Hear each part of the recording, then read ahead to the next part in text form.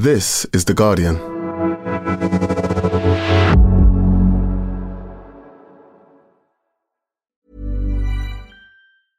Introducing Wondersuite from Bluehost.com. Website creation is hard, but now with Bluehost, you can answer a few simple questions about your business and get a unique WordPress website or store right away. From there, you can customize your design, colors, and content. And Bluehost automatically helps you get found in search engines like Google and Bing. From step-by-step guidance to suggested plugins, Bluehost makes WordPress wonderful for everyone. Go to bluehost.com/wondersuite. Tired of ads barging into your favorite news podcasts? Good news. Ad-free listening is available on Amazon Music for all the music plus top podcasts included with your Prime membership. Stay up to date on everything newsworthy by downloading the Amazon Music app for free or go to amazon.com/news ad free. That's amazon.com/news ad free to catch up on the latest episodes without the ads.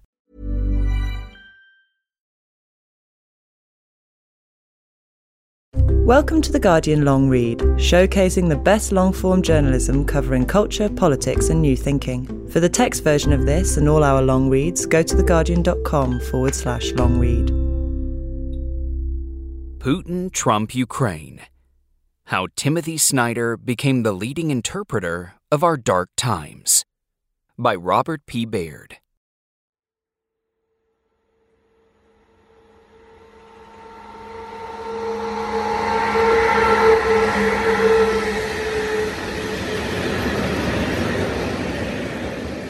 Last September, 7 months after Russia launched a full-scale invasion of Ukraine, the Yale historian Timothy Snyder took a 16-hour train ride from Poland to Kyiv. Snyder knew the city well. He'd been visiting since the early 1990s when he was a graduate student and the newly post-Soviet Ukrainian capital was dark and provincial. In the decades that followed, Kyiv had grown bigger and more interesting, and Snyder, who is now 53, had become an eminent historian of Eastern Europe. On disembarking at the Kyiv Pazardzhirsky station, he found the city transformed by war. There were sandbags everywhere, concrete roadblocks and steel hedgehogs designed to stop Russian tanks. Air raid warnings blared from phones in pockets and handbags. Not everything was unfamiliar. The first months of the war had gone relatively well for the Ukrainians, a fact that surprised many observers but not Snyder. And by September, Kyiv was no longer in imminent danger of occupation. Life, while not normal, was regaining some of its pre-war rhythms. You could get a haircut at a barber shop, or hear stand-up at a comedy club, or sunbathe on the shores of the Dnieper River. Snyder had come to speak at an annual conference, Yalta European Strategy, YES, which was founded in 2004 to promote ties with Europe. Funded by a Ukrainian oligarch, the conference had become an occasional stopover for the glad-handing global elite. Bill and Hillary Clinton, Gordon Brown, Elton John, and Richard Branson had all participated in previous years, and the roster for the 2022 meeting included the American National Security Advisor Jake Sullivan and Eric Schmidt, the former CEO of Google. Though he is not a natural glad-hander, Snyder had attended the conference before. His first visit came in 2014, a few years after he published Bloodlands, a provocative and emotionally devastating account of Nazi and Soviet atrocities, which established him, in the words of one reviewer, as perhaps the most talented younger historian of modern Europe working today. The book was a crossover success, and in the years that followed, Snyder began to write more about contemporary issues, including the climate crisis, healthcare, and Ukrainian politics. But it was his writing about two figures, Donald Trump and Vladimir Putin, that turned him into one of the most prominent American intellectuals of the past decade. Snyder's mainstream breakthrough, in 2017, was On Tyranny, a best-selling little book that helped him make the House intellectual of the center-left anti-Trump movement sometimes known as #ResistanceLiberalism. The book earned him regular invitations to appear on television. Whether or not you talk to your friends about it, everybody you know has been reading and rereading On Tyranny, Rachel Maddow said on her show. The news Snyder brought his audience was almost unremittingly bleak, yet it also offered a strange kind of reassurance. You are not wrong to feel that the situation is grievous, Snyder told them. Take it from an expert in political barbarism, things are exactly as bad as they seem. Snyder's dire warnings were easy to caricature as bourgeois liberal doomerism. Yet Trump's attempts to overturn the 2020 election allowed him to claim vindication for what his critics had seen as hyperbole. On the 9th of January 2021, 3 days after a mob laid siege to the U.S. Capitol, Snyder published an essay in the New York Times that made another prescient prediction. Trump's failed putsch was more like the beginning than the end of something, Snyder argued. Since Trump's big lie, that he won the election, was now a sacred cause for which people had sacrificed, it would remain a potent force in American politics unless a concerted effort was made to stop it. Snyder's view of Putin was still more ominous. In Putin's Russia, Snyder sees a corrupt autocracy that has turned to neo-fascism in an attempt to regain its imperial glory. He was one of the few Anglophone commentators to anticipate Russia's 2014 invasion of Ukraine, a prediction that even his friends scoffed at, and warned in his book Black Earth that a new Russian colonialism threatened European stability. In his opinion, the full-scale invasion that started last year was not, as some saw it, a minor regional conflict, but rather an atrocity of epical significance. It is about the possibility of a democratic future, he wrote in Foreign Affairs. Over the past year, Snyder has been one of the most eloquent interpreters of the war in Ukraine. He writes and speaks frequently about the conflict, including, in mid-March, to the UN Security Council. He has established a project to document the war, and, more controversially, has raised more than $1.2 million for an anti-drone defense system. A course on Ukrainian history that he taught at Yale last autumn has had hundreds of thousands of views on YouTube, and he's become one of the most famous Western intellectuals within Ukraine itself. He used to be a celebrity in historical circles and among intellectuals. His friend, the Ukrainian rock star Sviatoslav Vakarchuk, told me recently.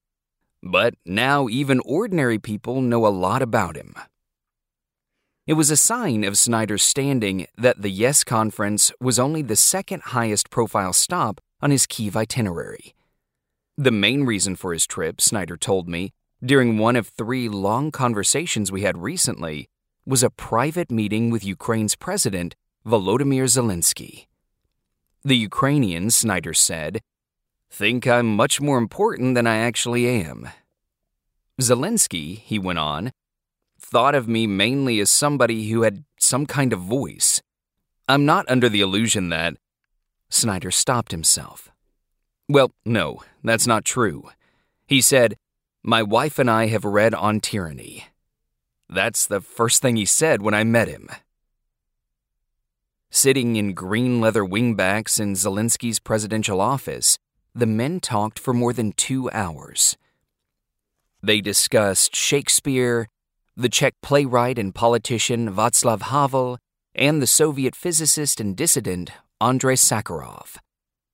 They talked about freedom, too, the subject of a new book Snyder is working on, and particularly about Zelensky's decision to stay in Ukraine once the invasion began. Zelensky said that while most Western observers had expected him to flee, he had never felt as if he had any real choice. That's an argument that he helped me to make, Snyder told me.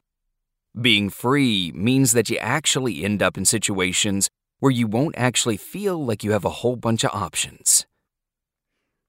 Snyder's fascination with what he has described as Zelensky's choiceless choice is not surprising. He had predicted that, too, on the eve of the war.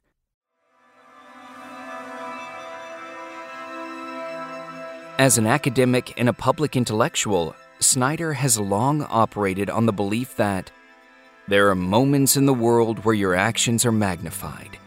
It may be that you can take things that were going to swerve in a particularly bad direction, and you can push them with relatively little effort.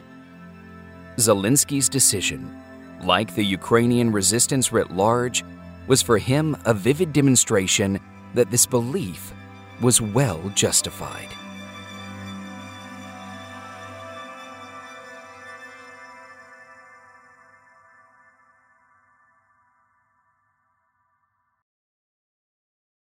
Unusually for a serious historian, Snyder often draws analogies between the past and the present. More unusually still, he routinely makes predictions about the future.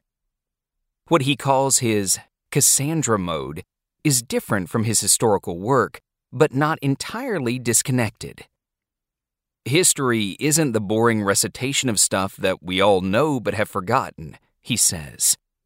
It's a constant, exciting discovery of things that actually happened, which weren't anticipated and which were probably considered wildly improbable at the time. The First World War, the Holocaust, a lot of the things which seem absolutely foundational were regarded at the time as ridiculous, absurd, impossible. And once you know that, then you can have the intuition that, well, maybe in this moment right now, there's something happening which people aren't seeing. Snyder was raised in a Quaker family in southwestern Ohio, and he retains a Midwestern faith in the virtue of saying plainly what you mean. His unadorned prose has the sturdy simplicity that one associates with Shaker furniture. Unlike most academics, he also feels a deep responsibility to explain his ideas as straightforwardly as possible. It's very, very easy to hide behind the notion that, oh, what I do as a philosopher or psychologist or cell biologist is just really complicated, he says. I honestly don't believe that's true. Snyder dislikes the scholarly tendency to hide judgments under a cloak of pseudo-objectivity. He has a strong moral feeling. His wife, Marcy Shore, calls it a save-the-world impulse that can be traced back to his parents. Shore told me that Snyder's mother has this very calming sense of moral clarity. It's like there are no perfect decisions in the world. There's no space of innocence. Given the situation as it is, you make the choice and you go forward. Snyder, she says, is much the same way. Shore, who is also a historian at Yale, noted her husband's deep confidence in his abilities. Over email, she told me a story about the birth preparation class she and Snyder had taken when she was pregnant with their son. They were living in Vienna, and the midwife spoke to the class in Wienerisch, the colloquial Viennese dialect. After the class, the couple agreed they had understood only about 60% of what they'd heard. The difference between us can be gleaned in this small but revealing detail, Shore wrote.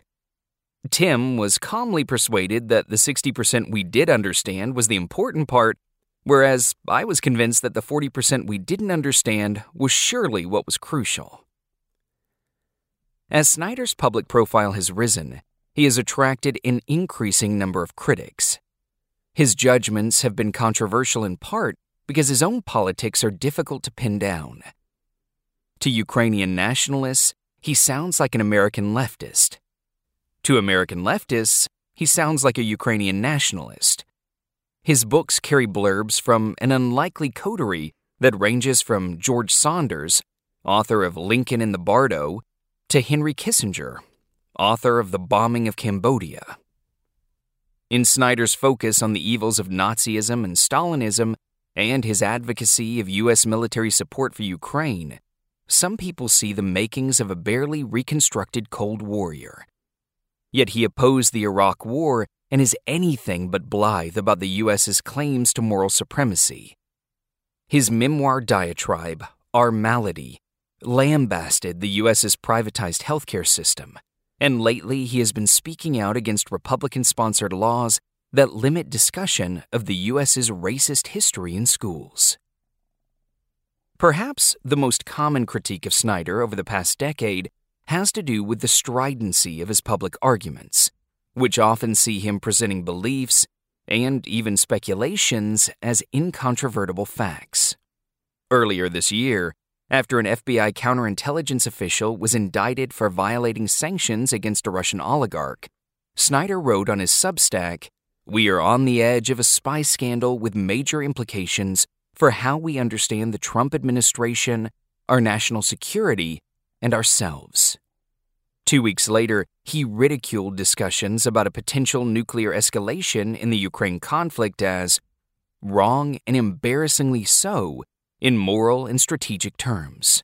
That is the most important thing to say about nuclear war. It's not happening, he claimed. This rhetorical self-assurance is a crucial feature of his mainstream appeal. For audiences disoriented by some of the most politically turbulent times they've ever seen, Snyder's authoritative tone suggests a firm hand on the tiller. Yet it also supplies grist for critics who think Snyder is too ready to see catastrophe lurking around every corner. The cultural critic, Lee Siegel, accused him of being a one-man industry of panic, a prophet whose profitability depends on his prophecies never coming true. The political scientist Daniel Drezner, in the New York Times, described On Tyranny as overwrought and potentially self-defeating because of its hyperbole. And in The Nation, Sophie Pinkham described The Road to Unfreedom, Snyder's 2018 book about Putin and Trump, as the apotheosis of a certain paranoid style that has emerged among liberals in Trump's wake. Shore told me that her husband possesses a kind of strange composure that allows him to absorb criticism without emotional disturbance. Snyder, for his own part, told me that he doesn't see much value in addressing his critics directly. He nevertheless makes no apologies for stating clearly what he thinks will happen. And while Snyder is proud of his foresight, he has often been correct. He also insists that his predictions are not a parlor game to rack up points. Central to his understanding of history is a conviction that events are not predetermined by broad structural forces such as economics or technology.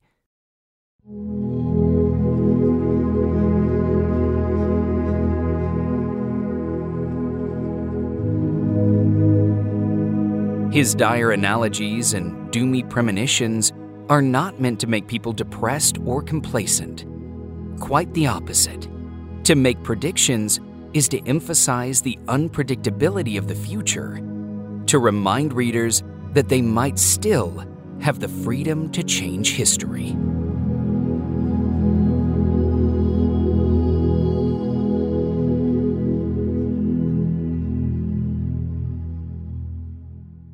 In February, I went to New Haven to watch Snyder teach at Yale.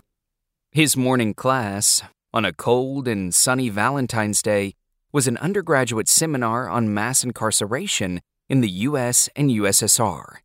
He was teaching the course with the philosopher Jason Stanley, a close friend of his who had likewise become a pillar of the anti-Trump #resistance. The course was held in a classroom with dark wood wainscoting, a black marble fireplace, and Gothic arch windows inset with scenes from the Bible. Through the window, it was possible to see the 14-story tower that had been renamed in honor of the university's recently deceased chief investment officer. Though Snyder can sometimes seem, in print, like an author unfamiliar with the concept of self-doubt, in person there is still a trace of the lanky, somewhat diffident undergraduate that one of his professors recalls from his university days. He has a dry humor and a talent for extemporaneous eloquence, but no one would mistake him for a commanding presence.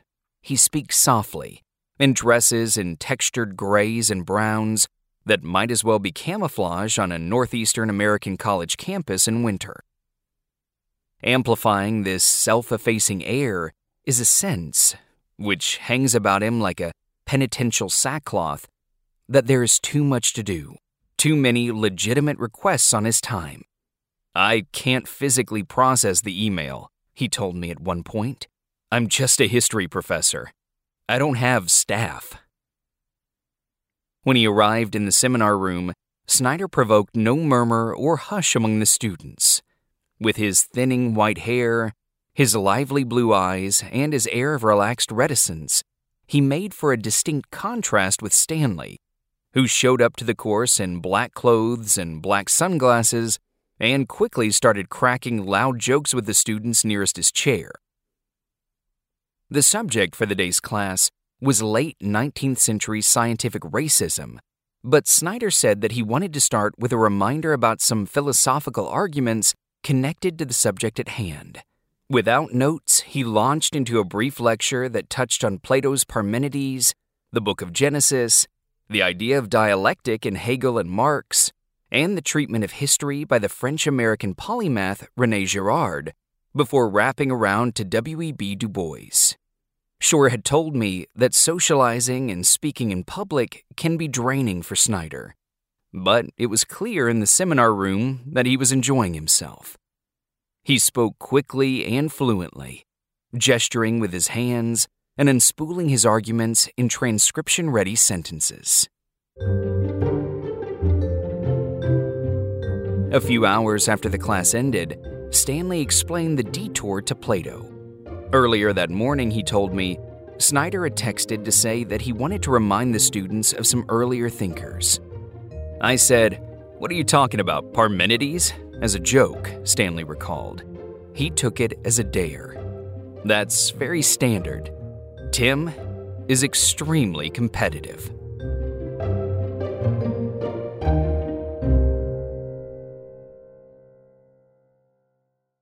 Snyder's friends sometimes marvel that the eldest son of a veterinarian from Ohio with no familial ties to Eastern Europe became a leading expert on the region. His family can trace its ancestry back many generations on each side in the U.S., and he grew up not far from the farms where his grandparents grew pumpkins, soya beans, and corn. His parents were Quakers who served in the Peace Corps in the Dominican Republic and El Salvador before returning to Centerville, a prosperous suburb outside Dayton, to raise their family.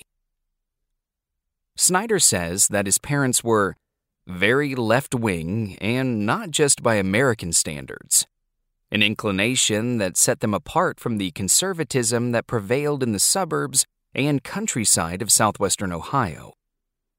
In the midst of an overwhelming Republican milieu, they hung posters celebrating left-wing Latin American causes on their walls and regularly sat down with their 3 boys to write letters to prisoners for Amnesty International on Sunday afternoons. When Snyder was in the 9th grade, the family traveled to a Quaker dairy commune in Costa Rica. "That was our idea of tourism," he said. An alienated and mostly indifferent student in high school, Snyder bucked against his parents' leftist politics by flirting with libertarianism. He remembers debating the virtues and vices of the Soviet Union with his mother. Her starting point would be, well, they were on the right side with Nicaragua. They were on the right side with Cuba. It wouldn't be Hungary in 1956 or Czechoslovakia in 1968. Still, there were limits to his rebellion. "I would have never thought I'm for Reagan. Even at my most Midwestern buttoned up, that would have been a different tribe." When Snyder arrived at Brown University in 1987 as an undergraduate, he thought he might end up as a lawyer working on nuclear arms control. 2 classes would get him interested in history. One was a survey of European intellectual history taught by Mary Gluck. The other, on post-war Eastern European history, was taught by Thomas W. Simons, Jr., who would soon after be appointed ambassador to Poland. That course started less than 2 weeks after Nicolae Ceausescu, the Romanian dictator, was executed in Bucharest on Christmas Day 1989. "I thought I'd get 15 or 20 students," Simons told me. 130 showed up. Snyder says he was obsessed with the course, so much so that he suggested Simons turn his lecture notes into a book. Simons hired him the following summer to help him do just that. After graduating, Snyder attended Oxford on a Marshall Scholarship.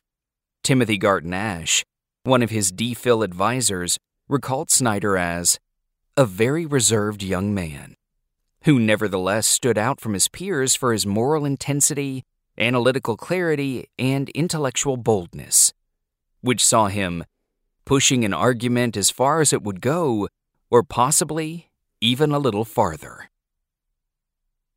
In his dissertation on the Polish Marxist thinker Kazimierz Kellis-Krautz, and especially in his second book, The Reconstruction of Nations, which he'd largely completed by the time he got hired at Yale in 2001, it is already possible to see Snyder engaging with the major themes that would shape his subsequent work.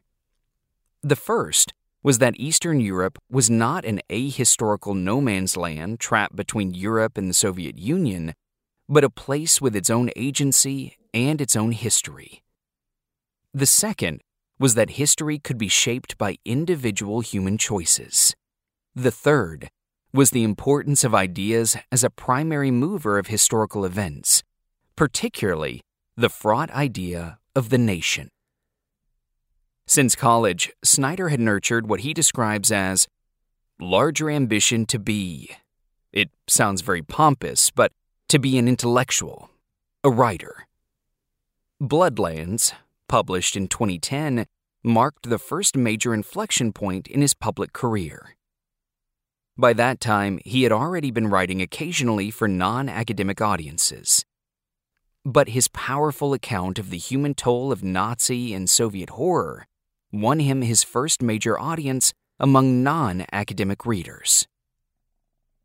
Snyder took as his subject the political mass murder of 14 million people that occurred between 1933 and 1945 in a swath of Eastern Europe that stretched from central Poland to western Russia, through Ukraine, Belarus, and the Baltic states. From this simple formula, Snyder drew several arguments. He suggested, for instance, that the Nazis and the Soviets treated the countries of the Bloodlands, the term alludes to an Anna Akhmatova poem, as proximate colonies. He also argued that too much of the previous research on the killings had seen them through the eyes of the major powers. More fundamentally, his book proposed that the events that transpired in these countries ought to be seen as central to 20th century European history. Among academics, Bloodlands won praise for Snyder's wide learning. He speaks 5 languages, reads 5 more, and belonged to the first generation of Western scholars to gain widespread access to Eastern European archives after the fall of communism. There was also criticism. Some reviewers balked at his juxtaposition of the Holocaust with Stalin's crimes, while others, notably Richard J. Evans in a particularly vehement article, accused him of failing to explain the causes of the events he was describing. In Black Earth, his far more controversial follow-up to Bloodlands, Snyder seemed to have both criticisms in mind. Its subject was the causes of the Holocaust.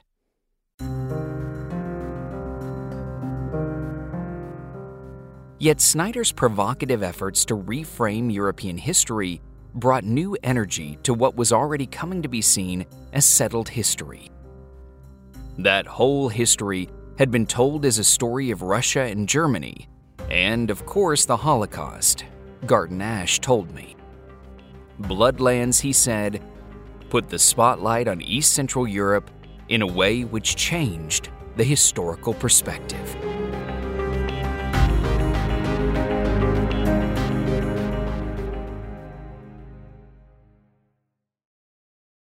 Thanks for listening to The Guardian Long Read. The story continues right after this. Tired of ads barging into your favorite news podcasts? Good news. Ad-free listening is available on Amazon Music for all the music plus top podcasts included with your Prime membership. Stay up to date on everything newsworthy by downloading the Amazon Music app for free or go to amazon.com/news ad free. That's amazon.com/news ad free to catch up on the latest episodes without the ads. The audio long read is supported by BetterHelp. Here's a question. If you had an extra hour in your day, what would you do with it? Watch TV? Read a book?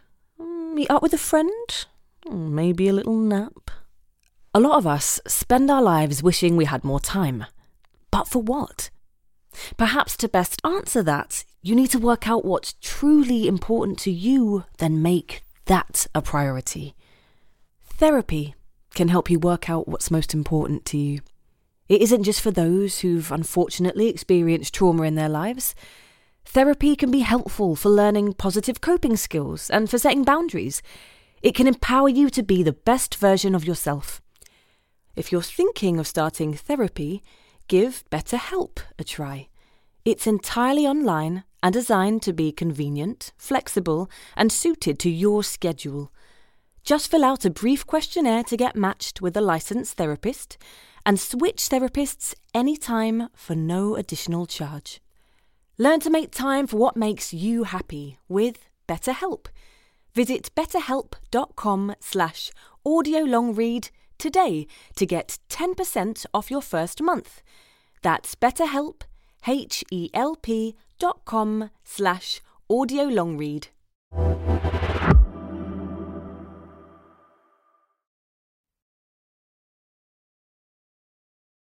Welcome back to The Guardian Long Read.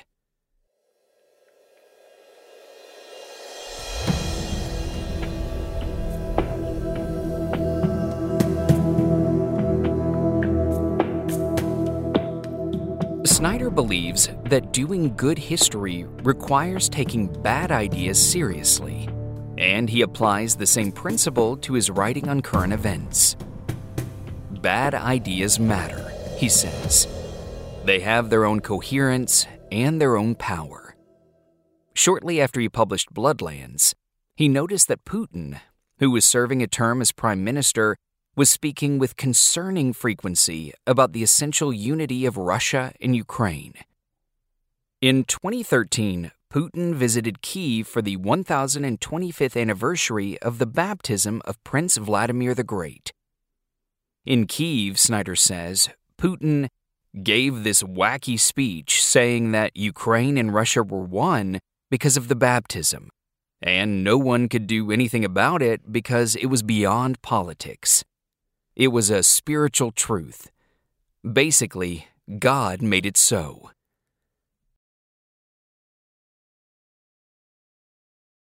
The Maidan uprising began that November in Ukraine.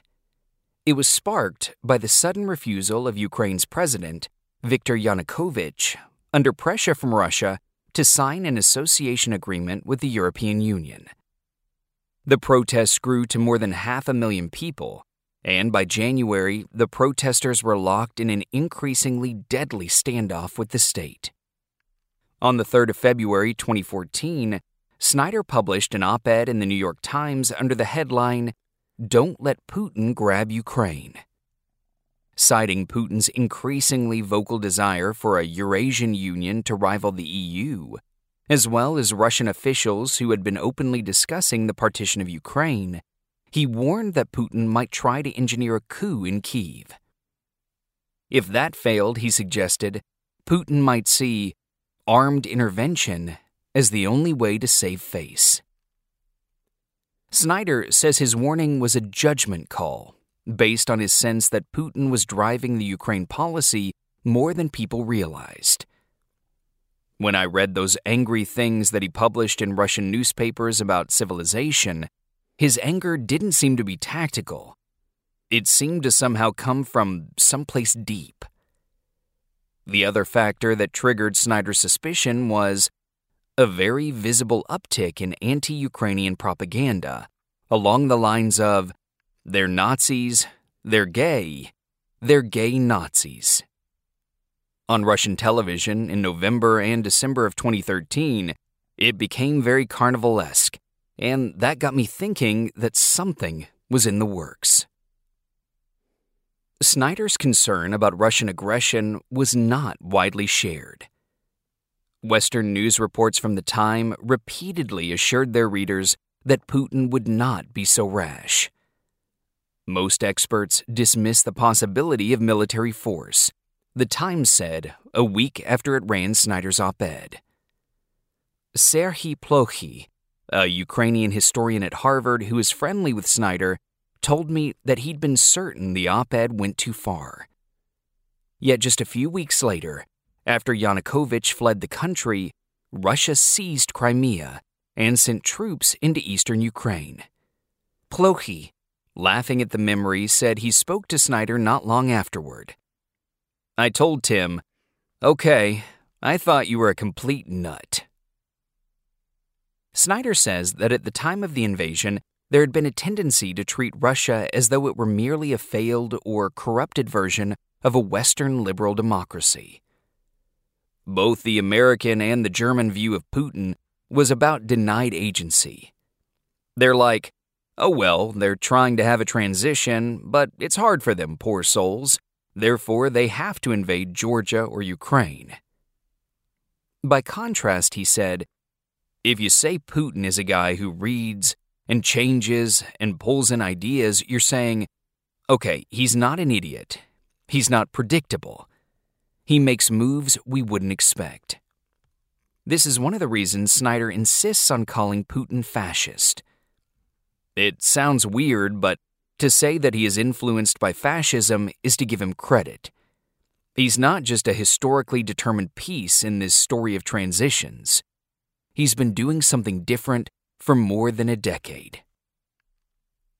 2 years after the annexation of Crimea, Snyder noticed that Russian politicians and state media outlets were spreading the same kinds of propaganda and misinformation about the U.S.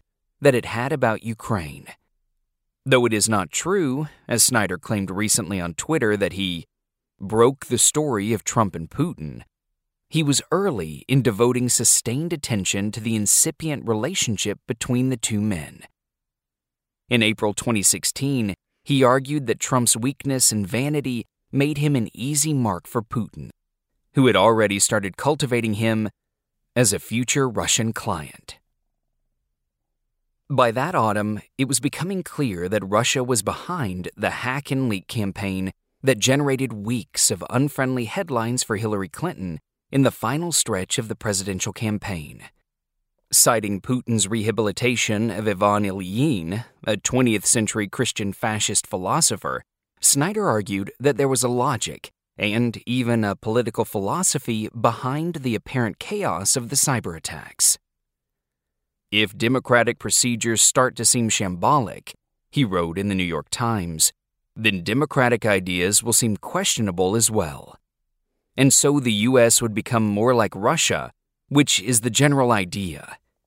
If Mr. Trump wins, Russia wins. But if Mr. Trump loses and people doubt the outcome, Russia also wins. A few days before the election, Snyder flew back to his native Ohio to canvass for Clinton. They assigned me literally the neighborhood where I grew up, he recalled. I was struck by how people didn't want to have a conversation. I mean, I'm an introvert, but I was a harmless-looking white guy, and I had a lot of trouble getting people out to talk. When he got home, he told Shore that Trump was going to win Ohio. Still, he thought Clinton would prevail overall. I think there was a certain amount of white naivete, he says. Tim always kind of believed in America more than I did, Shore says. He's not used to being wrong. Like, really wrong. And he really didn't think Trump was going to win. When I told the kids the next morning, my daughter, who was 4 at the time, said, maybe Daddy forgot to tell someone to vote for Hillary Clinton. Snyder was stunned by Trump's victory, but it also provided the immediate impetus for On Tyranny. Flying home from Sweden after the election, he started writing a list of lessons for thwarting tyranny on an airplane napkin. The list included advice such as, do not obey in advance, and defend institutions. He posted it on Facebook when he got home, and the post went viral. Snyder's editor told him they could publish it as a short book if he added some context to each lesson. The result, which saw Snyder's plain declarative sentences become plain imperative exhortations that drew from the history of European political terror, more closely resembles a Samizdat manifesto than one of his heavy historical volumes. Thanks to its urgency and its brevity, the book became a totem for Americans horrified by their new president. On Tyranny sold more than 500,000 copies during Trump's term of office and spent nearly 2 years in total on the New York Times bestseller list.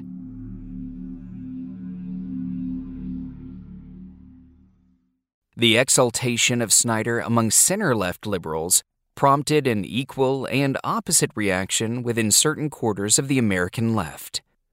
For these critics, Snyder's portentous analogies and breathless warnings smacked of historical naivete and ideological convenience. To imply that Trump was a Hitler in waiting was not only to overlook the native horrors that American politics had conjured in the past, it was also to neglect the ways that a bipartisan program of neoliberalism had created the conditions that led to Trump's election. Writing in August 2017, Samuel Moyn and David Priestland, historians at Yale and Oxford, criticized the views that democracy is under siege and totalitarianism is making a comeback as forms of hysterical and counterproductive tyrannophobia. A barely veiled shot at Snyder. The sky is not falling and no lights are flashing red, they wrote. It is not hard to guess why On Tyranny became a target for leftists annoyed with efforts to draft them into an anti-Trump popular front. The 2016 election witnessed the first serious resurgence of socialism in the U.S. in half a century, and many on the left were not in a mood to make nice with the mainstream liberals who had failed to stop Trump at the polls. Yet Snyder was never a neoliberal triumphalist, nor was he complacent about the U.S.'s failures. I honestly think this is just something people want to be true, because it would be comfortable if true, he told me. In previous writings, he had denounced free market fundamentalism, and in the epilogue of On Tyranny itself, Snyder wrote that the danger of Trump was that he would usher the U.S. from a naive and flawed sort of democratic republic to a confused and cynical sort of fascist oligarchy. What Snyder hoped for was something different from either option. A renewal, as he would put it in his next book, The Road to Unfreedom, that no one can foresee. Snyder admits that when he wrote On Tyranny, he did not sufficiently account for the ways in which Trump was a familiar type in American history. My take was that this was new and dangerous. I was probably a little bit wrong about the new part. But he says he was correct about the extent to which people would tell themselves, America's exceptional and nothing bad can happen here. Throughout Trump's presidency, he continued to warn that Trump would try to hold on to power unlawfully. And in the essay he published a few days after the siege of the U.S. Capitol, he didn't pass up the chance for a moment of self-congratulation. It was clear to me in October that Trump's behavior presaged a coup, he wrote, and I said so in print. Even Moyn, who calls his colleague an extraordinarily gifted human being, doesn't dispute Snyder's right to claim prescience. In their 2017 op-ed, he and Priestland had asserted that There is no real evidence that Mr. Trump wants to seize power unconstitutionally, and there is no reason to think he could succeed. Moyne told me he still holds that view today, even after the 6th of January siege. I don't believe that democracy was ever on the brink, he said.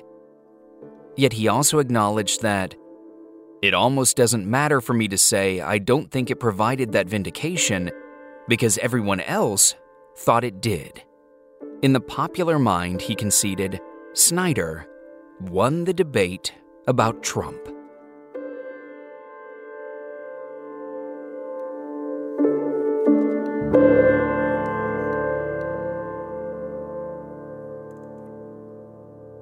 Right up until the attack came, Snyder was still unsure whether to expect another Russian invasion of Ukraine. There wasn't a propaganda rollout the way there had been in 2014, he says. My normal intuitions come out of Russian propaganda, and they were starving me. In late February, he was in New Haven, teaching 2 courses at Yale, plus a third on freedom at a prison in central Connecticut. After the war began on the 24th of February, he and Shore canceled the family holiday they'd been planning. It didn't feel morally right, he said. Jason Stanley told me that the war was not abstract to Snyder. One always has to remember that. These are his friends. Tim takes friendship extremely seriously. These are people he's known for decades. Yet it is also true that the war represents a stark illustration of the themes that have shaped Snyder's work over the past 3 decades. Most obviously, Ukraine's surprisingly successful defense efforts offer an instance of the sort of geopolitical agency that he has, in his work, tried to restore to the historiography of Eastern Europe. Putin's war has also provoked crucial questions about Ukrainian nationhood and the Ukrainian state, of precisely the kind that Snyder has spent his career investigating. And while Snyder predicted that the outcome will be decided by material factors, humanitarian support, debt forgiveness, weapon deliveries, he also sees the war as a fight about ideas. To Snyder, Putin's repeated claims about the spiritual unity of Russian and Ukrainian nations are not mere propaganda meant to obscure a hard-nosed strategic calculation. They are part of a deeply held neo-imperial vision that Putin has cobbled together from his reading of Ilyin, from Soviet history, and from a more general sense of Russian greatness. This emphasis on ideas has led Snyder to be criticized by some in the realist school of international relations. Emma Ashford, a senior fellow at the Stimson Center, a think tank, counts herself an admirer of Snyder's historical work, but she also says that his understanding of world affairs is almost indelibly shaped by what he thinks are the big, important ideas. Whereas I would say that Russia's invasion of Ukraine was motivated as much by trying to prop up its falling security in the region. The dispute is not academic. If you believe, as Ashford does, that Russia is motivated by strategic fears, then every additional degree of Western involvement risks exacerbating the original causes of the war and prolonging the conflict. By contrast, if you believe with Snyder that the war's roots lie in Putin's fascist worldview, then victory on the battlefield becomes imperative. A lot of smart people have said it before me, but fascism was never discredited. It was only defeated, he says. The Russians have to be defeated just like the Germans were defeated. In 2004, as protests against corruption and electoral fraud were building into what would become the Orange Revolution, Snyder wrote that Ukraine today is the test for Europe. Nearly 2 decades later, it seems clear that he sees the war in Ukraine as a test not only of Europe and the U.S., but of himself. After he returned from Kyiv last autumn, he was asked to become an ambassador for United 24. a crowdfunding effort that Zelensky had launched in the early days of the war. The campaign's organizers suggested that he might want to raise funds for the reconstruction of a library in Chernihiv, which had been destroyed by Russian shelling early on in the war. I thought about that, Snyder says. I knew the library. I knew Chernihiv. I was there in September and I'd seen the ruins. It would have been a perfectly natural thing for me, as a historian, to do. No one's going to say, "Oh, you're doing something wrong by raising money for the library." But Snyder didn't want to decide based on what he felt politically correct or easiest for him personally. Instead, he asked his Ukrainian friends what would be most useful.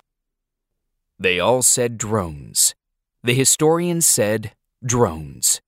The humanists said drones. The peace activists said drones. I asked Snyder whether he'd have done the same had his friends in Kyiv said that an offensive weapon was needed, a battle tank, say. "No," Snyder said. "You got me there. The anti-drone system was a weapon," he acknowledged, "but it's a weapon meant to save civilian lives at a time when Russia was openly threatening to take out the infrastructure and to try to starve and freeze out as many people as they could. You can't stop that by rebuilding a library. You can't stop a drone by political correctness. But if they had said, 'Would you help us fund a tank?' I would have said no. I think that probably just shows the limit of my willingness to take hits. It would probably be okay to raise money for a tank." Even with the drone catcher, Snyder says, "I knew 100% that people were going to say, 'Look at him, he's an activist. He's raising money for a government.'" He was thinking particularly of his critics in Germany, whose version of being a public intellectual is criticizing other people for being public intellectuals. Snyder raised more than $1.2 million for the anti-drone system in under 3 months. The criticism came as expected, and he says it only confirmed to him that he had made the right choice. In Thinking the 20th Century, a book that Snyder helped the historian Tony Judt compose before he died in 2010, Judt argued that contemporary public intellectuals faced a choice between writing thoughtfully for a small audience or becoming what he called a media intellectual. This means targeting your interests and remarks to the steadily shrinking attention span of TV debates, blogs, tweets, and the like. These were alternatives, not complements, Judd insisted. "It is not at all obvious to me that you can do both without sacrificing the quality of your contribution." Not everyone would agree that Snyder has fully escaped the horns of Judd's dilemma, but so far he has managed enough of what he calls professional hygiene to avoid too much cross-contamination. The Ukraine course he taught at Yale and on YouTube might fairly be described as pro-Ukrainian, in the sense that it offered a thoroughgoing rebuttal of Putin's assertion that Ukraine is not a real country. But the millennium-long story it told was complex and surprising. Nothing at all like the pithy, almost propagandistic appeals Snyder was writing on Substack. Snyder says he feels no philosophical tension between his work as a historian and his advocacy. He also tends to downplay any concern about any potential effects of the war on his own reputation. Still, in tying himself so completely to the Ukrainian self-defense effort, he has put himself on the line in a way that is rare for a public intellectual of his stature. Wars are messy, after all, even wars that offer what he calls an unusual amount of moral clarity.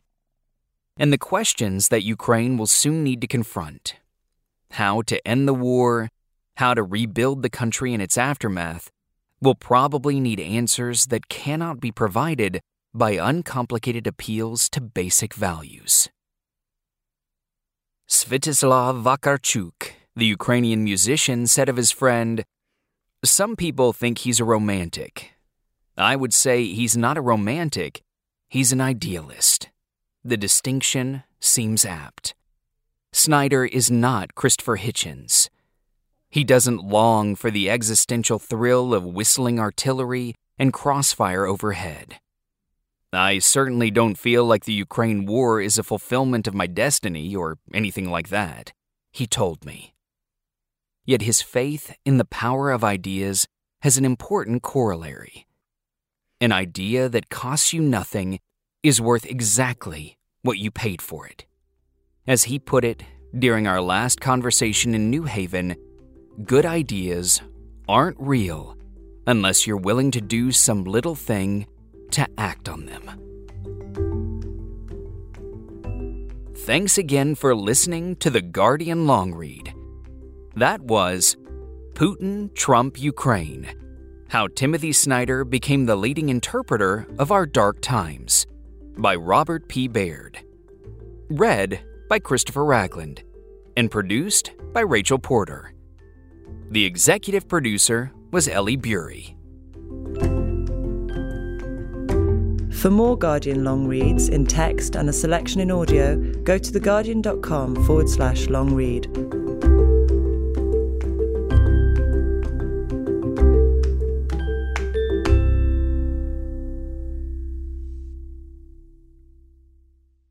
This is The Guardian.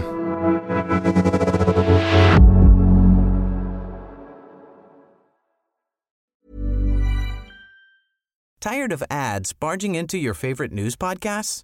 Good news. Ad-free listening is available on Amazon Music for all the music plus top podcasts included with your Prime membership. Stay up to date on everything newsworthy by downloading the Amazon Music app for free or go to amazon.com/news ad free. That's amazon.com/news ad free to catch up on the latest episodes without the ads.